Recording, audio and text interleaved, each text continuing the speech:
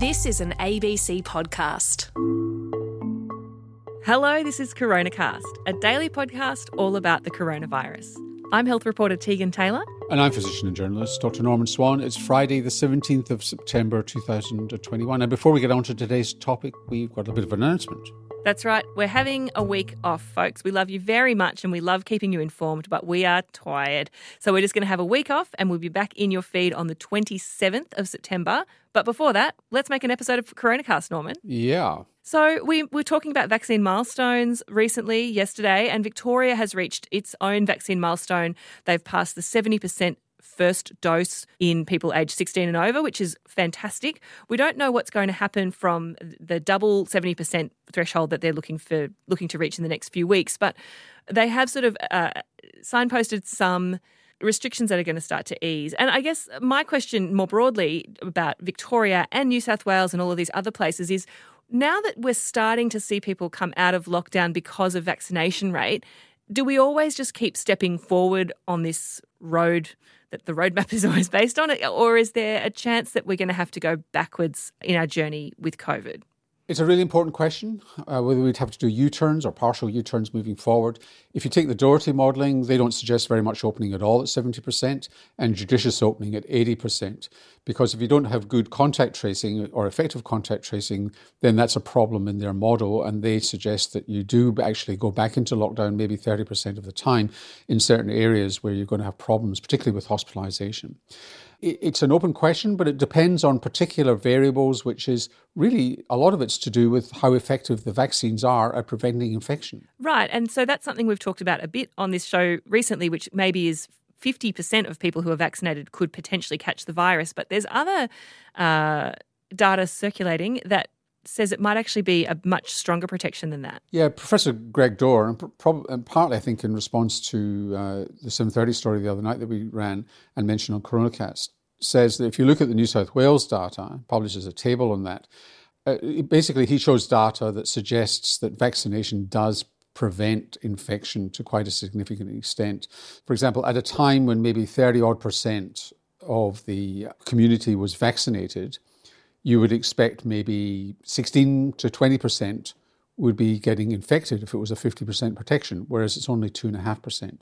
So that suggests a greater effect of the vaccine than people are publishing. Now, if that's true and real, there's all sorts of conditions you can apply to those data, then it's great, because it does mean that we'll get more protection and therefore we may be less likely to see very significant surges. That would be fantastic. But if we see a very significant surge after opening at 70% and our hospitals look as though they're overwhelmed, there's going to be very little alternative for the government but to lock down again. And then the other thing that we've been talking about recently was the idea of booster shots and whether they're going to be required.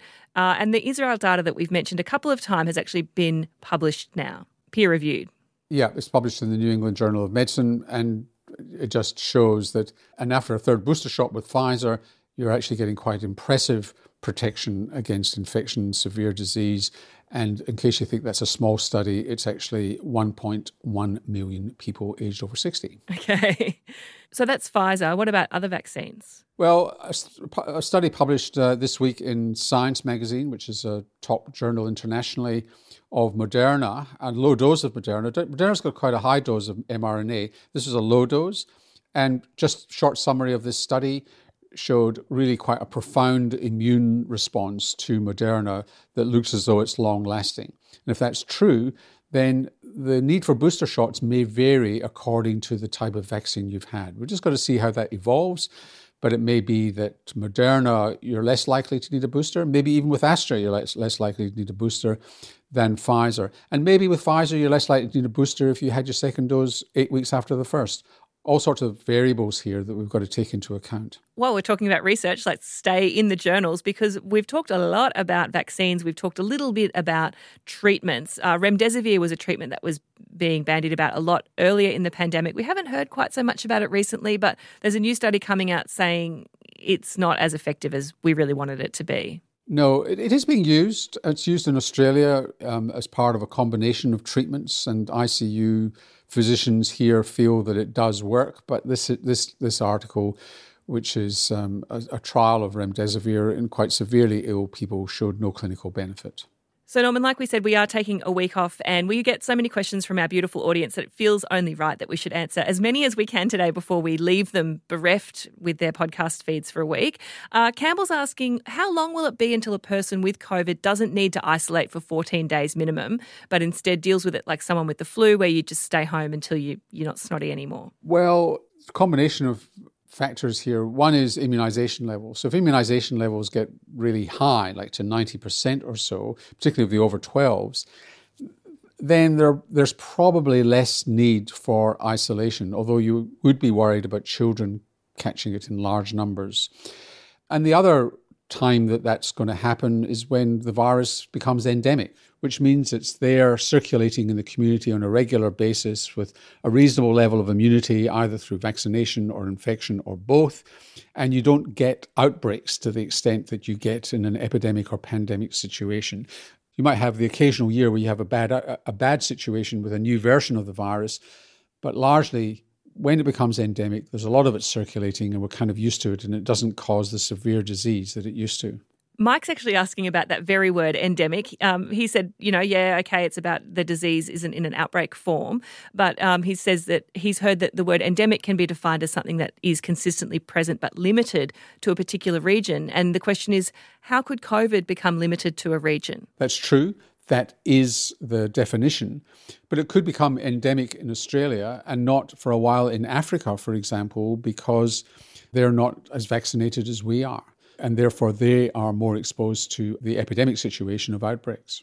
And a question on lockdowns and mental health. And this person's saying, I wonder if the link between lockdowns and mental health is more complex than people seem to consider. This person isn't so much concerned about lockdowns themselves, but more with others not taking it seriously, saying that it's frustrating for them to see people with it not wearing masks properly or walking too close, and makes the point that lifting lockdowns before COVID's well controlled might only increase stresses and anxiety. I think the nail that you've hit on the head there is the complexity of our psychological responses to this pandemic. And it's not just isolation and lockdown, it's thwarted ambition, thwarted education, thwarted job prospects, and the chronic stress of not knowing where this virus is and feeling that you might be exposed to the actions of others. So it is incredibly complex and not necessarily relieved totally by relieving lockdowns. Evie's asking, these vaccines have emergency approval. What else needs to happen for them to become fully approved and how long will that take? Well, it took a while in the United States for Pfizer to receive full approval, and they are looking at longer-term data to ensure safety. But they had that data for quite a while. We've got that data here. So it's not entirely clear why, for example, the Food and Drug Administration took so long to give full approval to Pfizer, for example, and they were heavily criticised for being slow about it. We've got more data about these vaccines than we've had for any medication or any vaccine in history. Billions of doses given, quite closely monitored.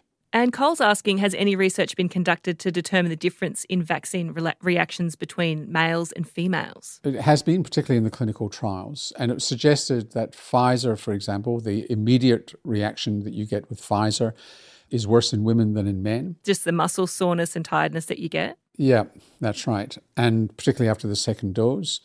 The clotting problem in Astra is supposedly worse in women than men. And the heart inflammation in Pfizer is worse in men than in women. So there is some emerging evidence of variation. And there's also some more research that's looking into that. There's a group of experts, international experts, that are looking into reports of menstrual changes after COVID vaccinations, because that's something that was being reported anecdotally but hasn't been well studied yet, even though it seems to be pretty transient and not a big problem at this stage. Yeah, and when they've traced this back, it started with anti-vaxxers putting this out and trying to link it to the mythology of fertility problems, which there's no evidence of.